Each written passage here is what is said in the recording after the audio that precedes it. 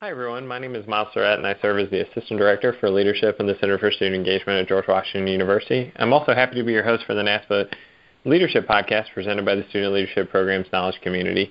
You can get more information about the Knowledge Community on our various social media outlets, including Facebook, which is facebook.com/SALead, on Twitter at NASPA SLPKC, on Instagram at NASPA_SLPKC, and you can also find supplemental materials from our podcast on our Tumblr, which is NASPA SLPKC. My guest today is Daniel Ostick. Daniel serves as the Assistant Director for Assessment, Communication, and Administration in the Adele H. Stamp Student Union Center for Campus Life at the University of Maryland, and previously he was the Coordinator for Leadership Curriculum Development and Academic Partnerships in the Leadership and Community Service Learning Unit in the Stamp. Daniel regularly teaches coursework on leadership theory and global leadership and has published articles and chapters on the social change model of leadership, diversity, and leadership, and LGBT issues and leadership. Prior to his current position, he held positions in residence life at the University of Maryland, the University of Texas at Austin, and the University of Illinois at Urbana-Champaign. Daniel earned his Ph.D. in college student personnel from the University of Maryland, received his master's in college student personnel from Student Personnel Administration from Indiana University, and obtained his undergraduate degree in advertising from the University of Georgia. Welcome, Daniel. Go Dogs! Thanks for having me. Well, that led your response there led me to a question that I don't have here on a rundown, but I did want to get out of the way. So, okay. UGA or Testudo? You got pretty deep connections to both. If you had to pick one. You know what? I think you always have the strongest connection to your undergraduate institution. So for me, I'm a Bulldog. It's also my hometown, Athens, Georgia. So I feel a lot of connection there. Okay, great. Well, thanks for joining me today. So how did you get your start in leadership? Well, actually, I said that Athens is my hometown. I'm actually from a military family. My father was career Army, and so when I was growing up, I certainly saw this vision of military leadership, which sort of made me think about leadership and how work gets done, and maybe it was more of a command and control sort of reality. But then I think when I went to high school and I started being in high school musicals, I think for me that was sort of the crystallization of what leadership could be. It was this combination of creativity plus hard work equaling this product that you can be proud of. And for me, I was in lots of musicals in high school, and so it was a really fun, creative outlet to sort of accomplish something with a group of people. Okay, great. Yeah, that's a wonderful and I think really compelling place for leadership to come from. So, what student leadership work are you the most proud of, and why? I think for me, and I have to give kudos to my advisor and mentor, Susan Komeves, for this. She gave me opportunities to do writing and thinking about leadership that I wasn't able to do sort of on my own. And so I had an opportunity to work on the Facilitator's Guide for the third edition of Exploring Leadership, and currently working on the Facilitator's Guide for the next edition of Leadership for a Better World. And for me, the experience of writing and thinking and helping other people write and think about leadership is really powerful for me and makes me better educator, a better scholar as well. It is. There are many roads in this world in this particular world that we live in, that lead back to Susan Komeves. So. Absolutely, for sure. So, who is the best leader you know, and why? I was giving a lot of thought to this, and I've often sort of defaulted to people who've been supervisors of mine, and I think back to when I was a hall director at the University of Illinois at Urbana-Champaign, and my area coordinator, so my direct supervisor, her name was Mary Cluse, and I'll have to send her an email telling her I talked about her, but she was absolutely fantastic. She had a clear focus on who it was that we were, so I think she had a good vision about what it is we were supposed to be doing. She was a strong advocate for the people on her team, so she resourced people to accomplish their goals. I think she had a strong sense of team. She didn't leave you sort of hanging on your own. She wanted to be in there with you, and so you didn't feel like she was just the boss giving instructions, that she was part of the team. And she really focused on the people, not just the goals. So she cared about you as a person, not just caring about what you accomplished in your job. And I think she was always asking me questions about, what do you want to do next, Daniel? What do we need to do to help you get to that next step? I was a brand new full-time hall director right out of grad school, and I had a lot of learning to do, that's for sure. And she really helped make sure that I got that learning so that I could accomplish things that I wanted to accomplish, and I could make a better experience for the students in my hall. And so I really credit a lot of my early development to Mary. No, I think that a commonality, I feel like, and because I ask this question in every podcast, and a commonality that always comes up is a real focus on people. I feel like leadership, as it's sort of portrayed out in the world or on reality TV, is always focused on when I did this podcast with Wendy Wagner, she was talking about how she can't watch Top Chef anymore because the way that they talk about how a meal being cooked is like the goal, and whether that's done or not is whether you're a good leader, and it drives her crazy. And I feel like the Great British Baking Competition, or whatever it's called, that's a much better model. Everyone's very friendly. They sort of work together. They all, even if they fail, they cheer each other on. They want everyone to succeed, rather than sort of saying, in order for me to succeed, you have to fail. Mary was great about modeling those lessons. Goodness gracious, people love that baking show. They sure do. The new season's getting ready to start, or just started. I think tonight. Gosh, my partner loves it. It's so funny. It's a very quiet show. I feel like it's almost all whispers. Yeah. Well, leadership doesn't have to be loud. That's for sure. Sure, leadership doesn't have to be loud. I love that. So, what experience most informed how you think about yourself as a leader? Oh, and this may sound odd, but I'm going to use sort of a more recent example. I think a lot of people say, what informed you when you think of yourself as a leader? Like they look to early examples. But for me, this is just several years ago, not that long ago, I had the opportunity to develop and teach a course on global leadership that included an immersion experience for 10 days in Uganda. And when I was tasked with doing this, the goals were pretty vague. Develop a global leadership class.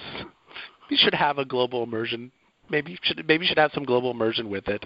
And so for me, it was an opportunity to really dig myself into a topic and think about how to help students think about something that's outside of their comfort zone, and how you can create powerful learning out of whole cloth, like when you're given vague goals but good resources, like how you can really create something great out of that. And so for me, I didn't do that just by myself. I worked on that by talking to a lot of people and reworking the curriculum and going back and seeing what worked and seeing what didn't work. And we had the opportunity to do that for a few years. And so an opportunity to tweak and remodel and refix something. And so it was nice to be part of something that was from the beginning to the end, creating a powerful experience for other people. Okay. Yeah, great. So, you've obviously devoted a lot of your life to student leadership programs. So why do you think leadership work is valuable? I think leadership is valuable because I think it's about the possibility of creating change. That leadership is about something. It's not just about sitting still. And so for me, the opportunity of people to come together and then work hard and then see their efforts result in something that they can be proud of, I think for me is where the leadership work shows its most valuableness. That's not even a word. But the idea that people can come together and work hard and create change. I mentioned that my earliest leadership lessons were from a musical, and I think that example is sort of an example of that. But I think that can happen for college students. I think that can happen for professionals. I think that can happen really anywhere. The opportunity to create change and make a better world around you, I think, is what leadership is all about for me.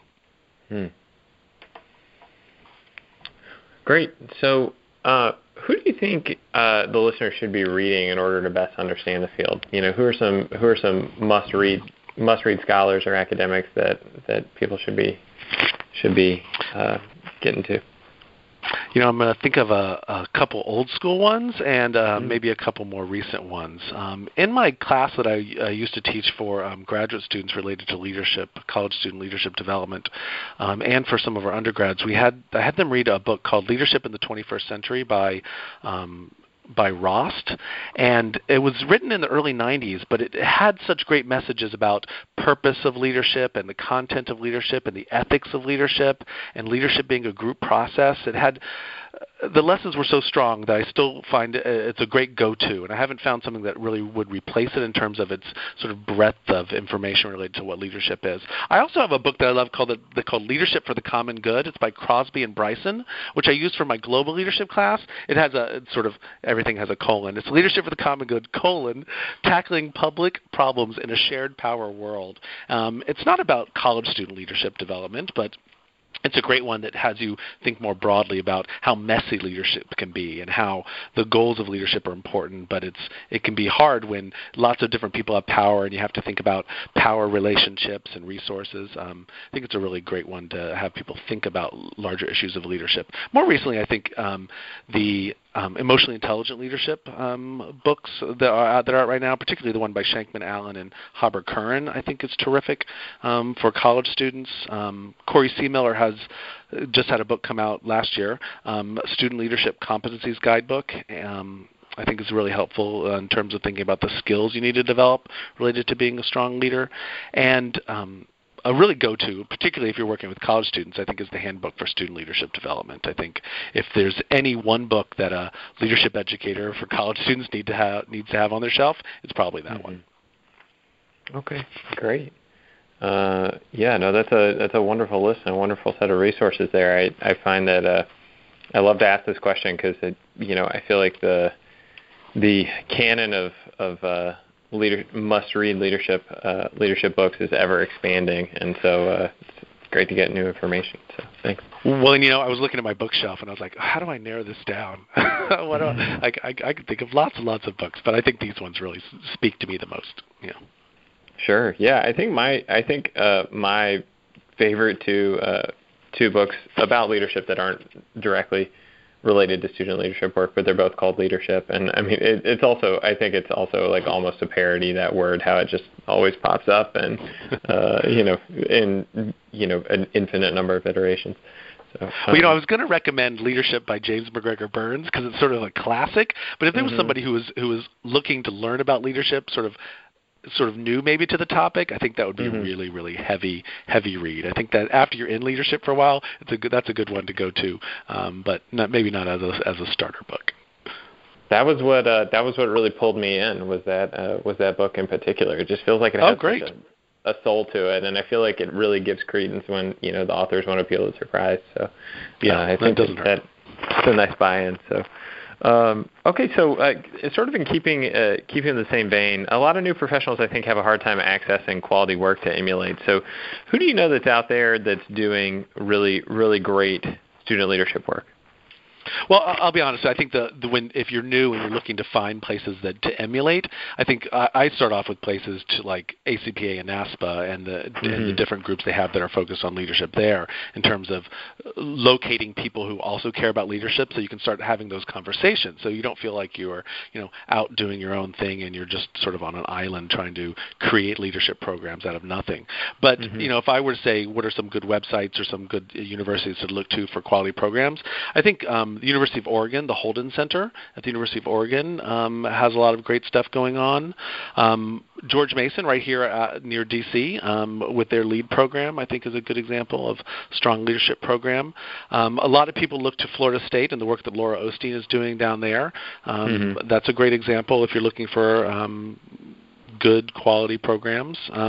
Ohio State does a lot related to leadership, and not to toot our own horn, but I think here at University of Maryland, I think we do a lot as well. We not only do leadership, co-curricular leadership, but we also have a strong curricular leadership program that involves a leadership studies program for academic courses related to leadership, and it ties into the social change model and ties into service learning as well. So I'd say there are good models depending on what it is that you want your leadership program to be about. If you want it to be about service learning, then there's certain good places. If you want it to be about more positional leadership, maybe there's other good places. So I think that's the question to ask before you just start looking at different models, is figuring out who you are and what you want to be about, and then find a model that speaks to that for you. Yeah, no, that's a great point, is sort of asking the why before the what. So, sure. So you've written extensively about the social change model, and most of this year in leadership work is celebrating the 20th anniversary of that accomplishment. So if you were going to advocate for another leadership theory that you think would be really helpful for application in student leadership programs, what would you recommend? I can only pick one? No, you can pick multiple. That'd be fine. Okay. Well, I mentioned in emotionally intelligent leadership, Shankman Allen and Haber Curran, and I think the work that they're doing related to leadership and how it's connected to the psyche and how it is related to emotional intelligence, I think is is really interesting, and I think there could be some good models that are created for college student leadership from that. I like, this isn't brand new, but I like adaptive leadership. I think that some of the work, if you look it up on adaptive leadership, is really interesting about how you sort of can find and pick the models that work best for you. And more recently, I think sort of this focus of positive psychology in leadership is really great. Stuff related to strengths or Strengths Quest or well-being, the idea that we shouldn't just focus on what we don't do well and building skills that we don't have, but we should be focused on capitalizing on what it is that we already do well. Making things better that we already know that we have talents in. I think that's a really interesting focus of leadership programs. Okay, great. So, we've talked a lot about a lot of the good. What can go wrong with leadership programs? What do you see, when you walk into something that you've seen facilitated or you hear from students, oh, this really didn't work. What are the commonalities there? What are the issues that pop up?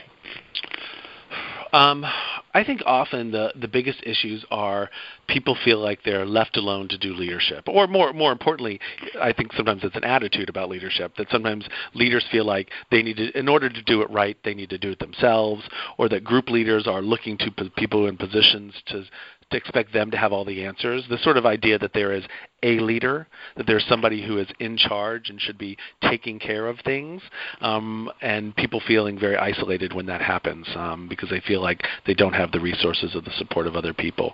I had mentioned, Mary being so focused on team and person and people, and when people lose the people in the leadership equation, I think that's when it can go wrong. Now, is there a wonderful solution to that? I don't know that there is. I think leadership is complicated and messy, but I think part of it starts with building the team from the beginning, not just focusing on the tasks at hand, but focusing on the relationships between the people who are trying to accomplish the tasks. And if you don't have those relationships, either the tasks are less likely to happen or they're not going to have any meaning to anybody. If you create a great product but everybody hates each other in the process of doing it, I don't know that you feel really great about the outcome anyway. There's also, and you had mentioned sort of what goes wrong related to with college students engaged in leadership. I think for leadership programs, I think the problem that I sometimes see is related to what my friend Julie Owen calls polishing the diamonds. When leadership programs are focused so strongly on people who are already identified as exceptional leaders, who are already positional leaders, that they only focus their leadership programs on those people. Now, there's nothing wrong with celebrating accomplishment and recognizing the great things that college students are doing in positions, but when everything is about only talking to the people who already have the skills or are already in those positions, then I think you miss an opportunity to, build leadership up from the grassroots. Yeah, that's an interesting point. I've actually sort of thought a lot about the other side of the coin when you're thinking about supervision and supervision skills, or I think this happens with sort of students broadly, this idea that we really focus on the problems. We really try to fix our problem performers or our problem students, and we really focus time and energy and thought on those folks, and we sort of forget, well, is there more productivity or more development to be brought out of the diamonds, your high performers, your folks, and if you're, maybe not polishing those folks, but really kind of continuing to develop them, that's a interesting concept. So. Yeah. Okay, so we're going to transition now to a regular segment that we have called Rapid Fire. So I'm going to ask Daniel a big silly question, and I'm going to limit him to 30-second responses. Yeah, good luck with that. Yeah. Okay. All right. To be honest, I don't keep a timer. So if you go over, there's a pretty good chance I wouldn't even know. Okay. So I understand you've been involved in a long-term bocce ball league. So I've played on the beach before, but I pretty much just try to get the other ones closest to the small white ball. So there's got to be a strategy I'm missing, right? There possibly is, particularly if you're not good. But I think there's a few things that come to mind. I think the surface you're on really matters. I think you play bocce ball differently if you're on the beach in the sand where the ball doesn't really roll much. It sort of sits versus where I play, which is at the park, which you have to deal with obstacles like twigs. Or if you're in a bar or a place that has a more formal bocce court that's made out of clay or astroturf or something where the ball's a little bit more likely to sort of go where it needs to go. I think there's a couple different throwing techniques that people need to think about. Some people like to roll it from the very front, and some people like to sort of do a sort of high arch so it sort of lands, and I think the surface can sort of determine some of that for you. But different people like different ways. Also, I think some people like to go on the offense and try to knock other balls out of the way, but you really have to think about when you do that in your game, and that's probably a strategy to do probably early on in your game. And then I tend to like a short game. Some people like a long game in terms of where they throw that. The little white ball, by the way, is called a Polina. When I was a kid growing up, we called it the Jack. I don't know why, but its technical name is the Polina. But you have to throw the Polina at least halfway down the court in order to play that round. I like to play it close to the middle of the court. I know some people like to play a long game. I think you choose the game according to what it is that your competitors aren't very good at. If they're not very good at a long game, you play long. If they're not very good at a short game, you play short. But all those things to keep in mind for sure. Gosh, I love bocce, of course. I hope there aren't people in your league listening to this. I hope I didn't. I feel like maybe just exposed that everybody's just gonna, for the rest of the season, they're just gonna kill you with the long game. So. Well, we're 10 seasons in, so hopefully they figured it out. They already know. Okay, all right, good. So, are you? Do you roll from the front, or are you more of an arc on the toss? I'm more of a roll person, but sometimes when we're in the park, after I've thrown a couple balls, and if I'm in a court that is particularly bumpy or has lots of twigs, or if I roll the ball and all of a sudden it curves off to the right because it hits a divot or something, then I have to rethink my game. But for the most part, I'm a roller from the front. Yeah. Okay, great. So, in keeping with our book theme from earlier, if you were to write an autobiography outlining your career as a leader, so imagine that you're going to have a book in an airport bookstore, what would the title be? I'm going to go with Smashing Crystal Balls. I thought, the idea of, for me, I picked that title because I think for a lot of people think leadership is mystical. There's this mystery involved, or they think that somehow a leader should be expected to know what the future holds and be able to have everything head towards that future that they envision. And while it's good to have a vision, I think that when you think that everything can be predicted, or you think that leadership is a mystery and it doesn't have skills that you can have, I think that's something that you need to sort of break out of. And so I thought Smashing Crystal Balls was a good one. Okay, great. It's a very random title.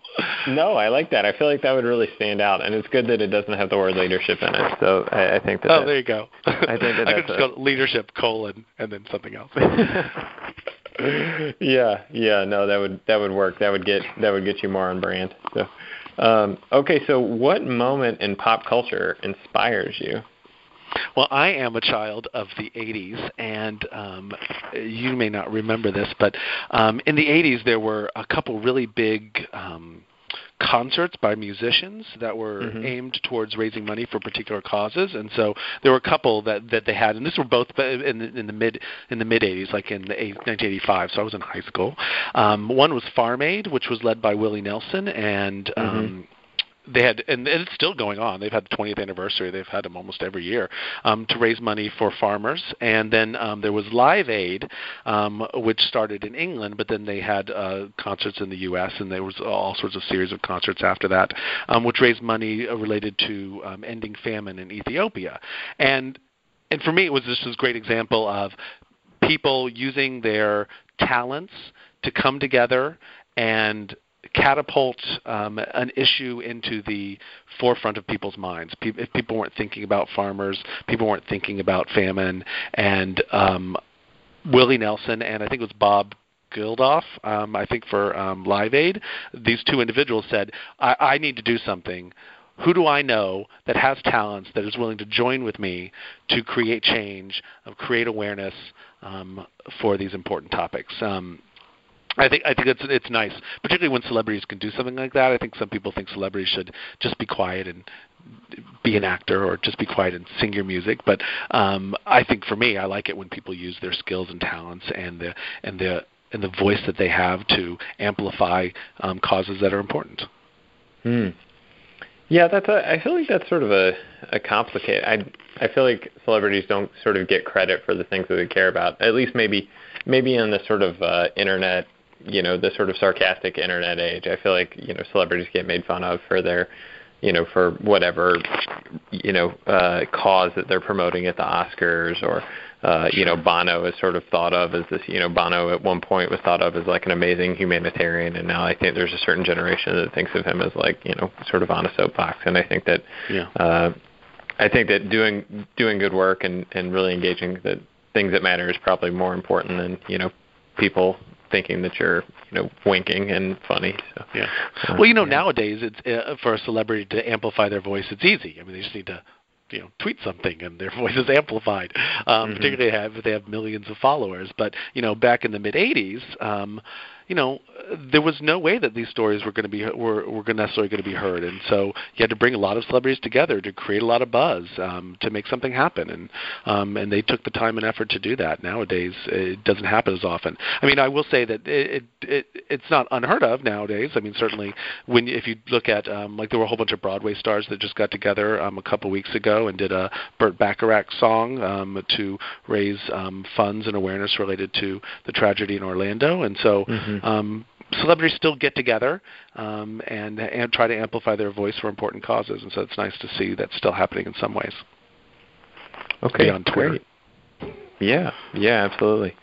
Okay, so and also just as a point of reference, so I've asked that question 2 other times, and you are the first person what I thought was a pretty shocking coincidence. The first 2 folks who responded to that question both talked about Beyonce's performance of Formation of the Super Bowl. So I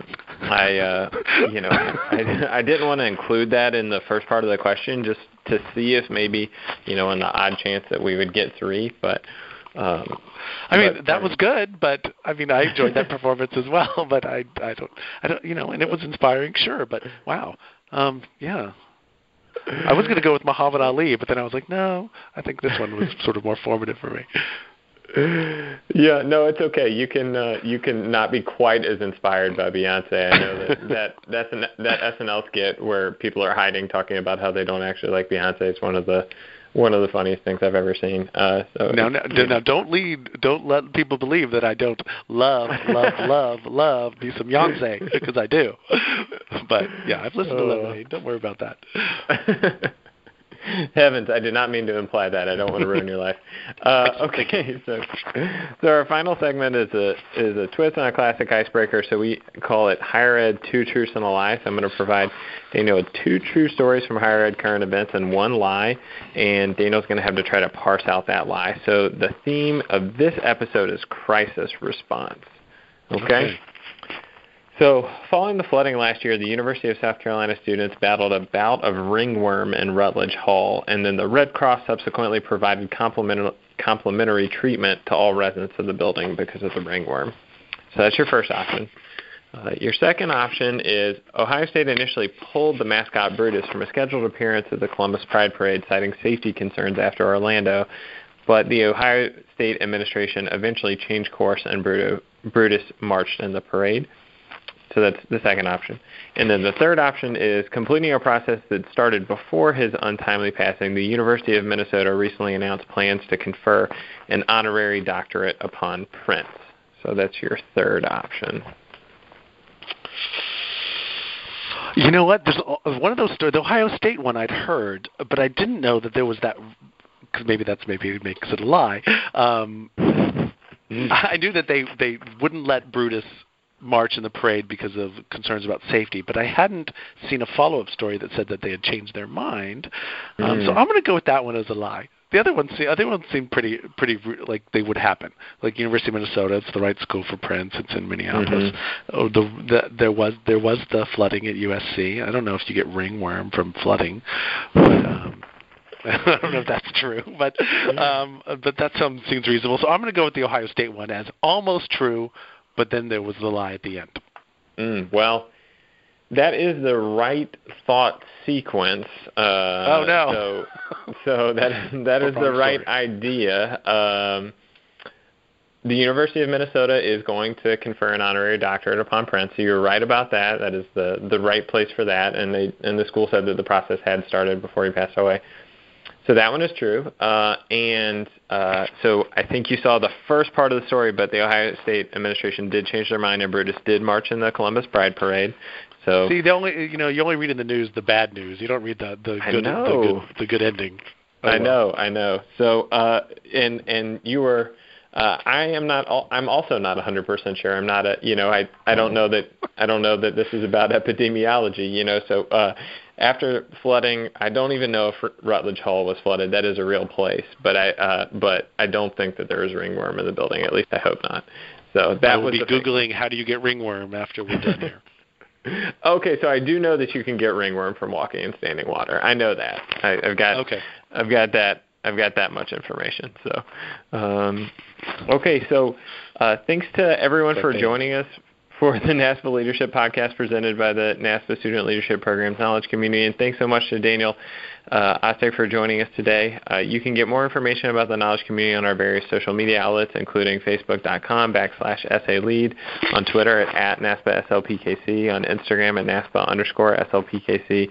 And all of our webinars can also be found on the NASPA Knowledge Community YouTube channel, which is NASPA SLPKC. Finally, if you're interested in being a guest on the podcast, we'd love to hear about your program, so please shoot an email to naspaleaderpodcast@gmail.com. Thanks so much, Daniel. Thank you.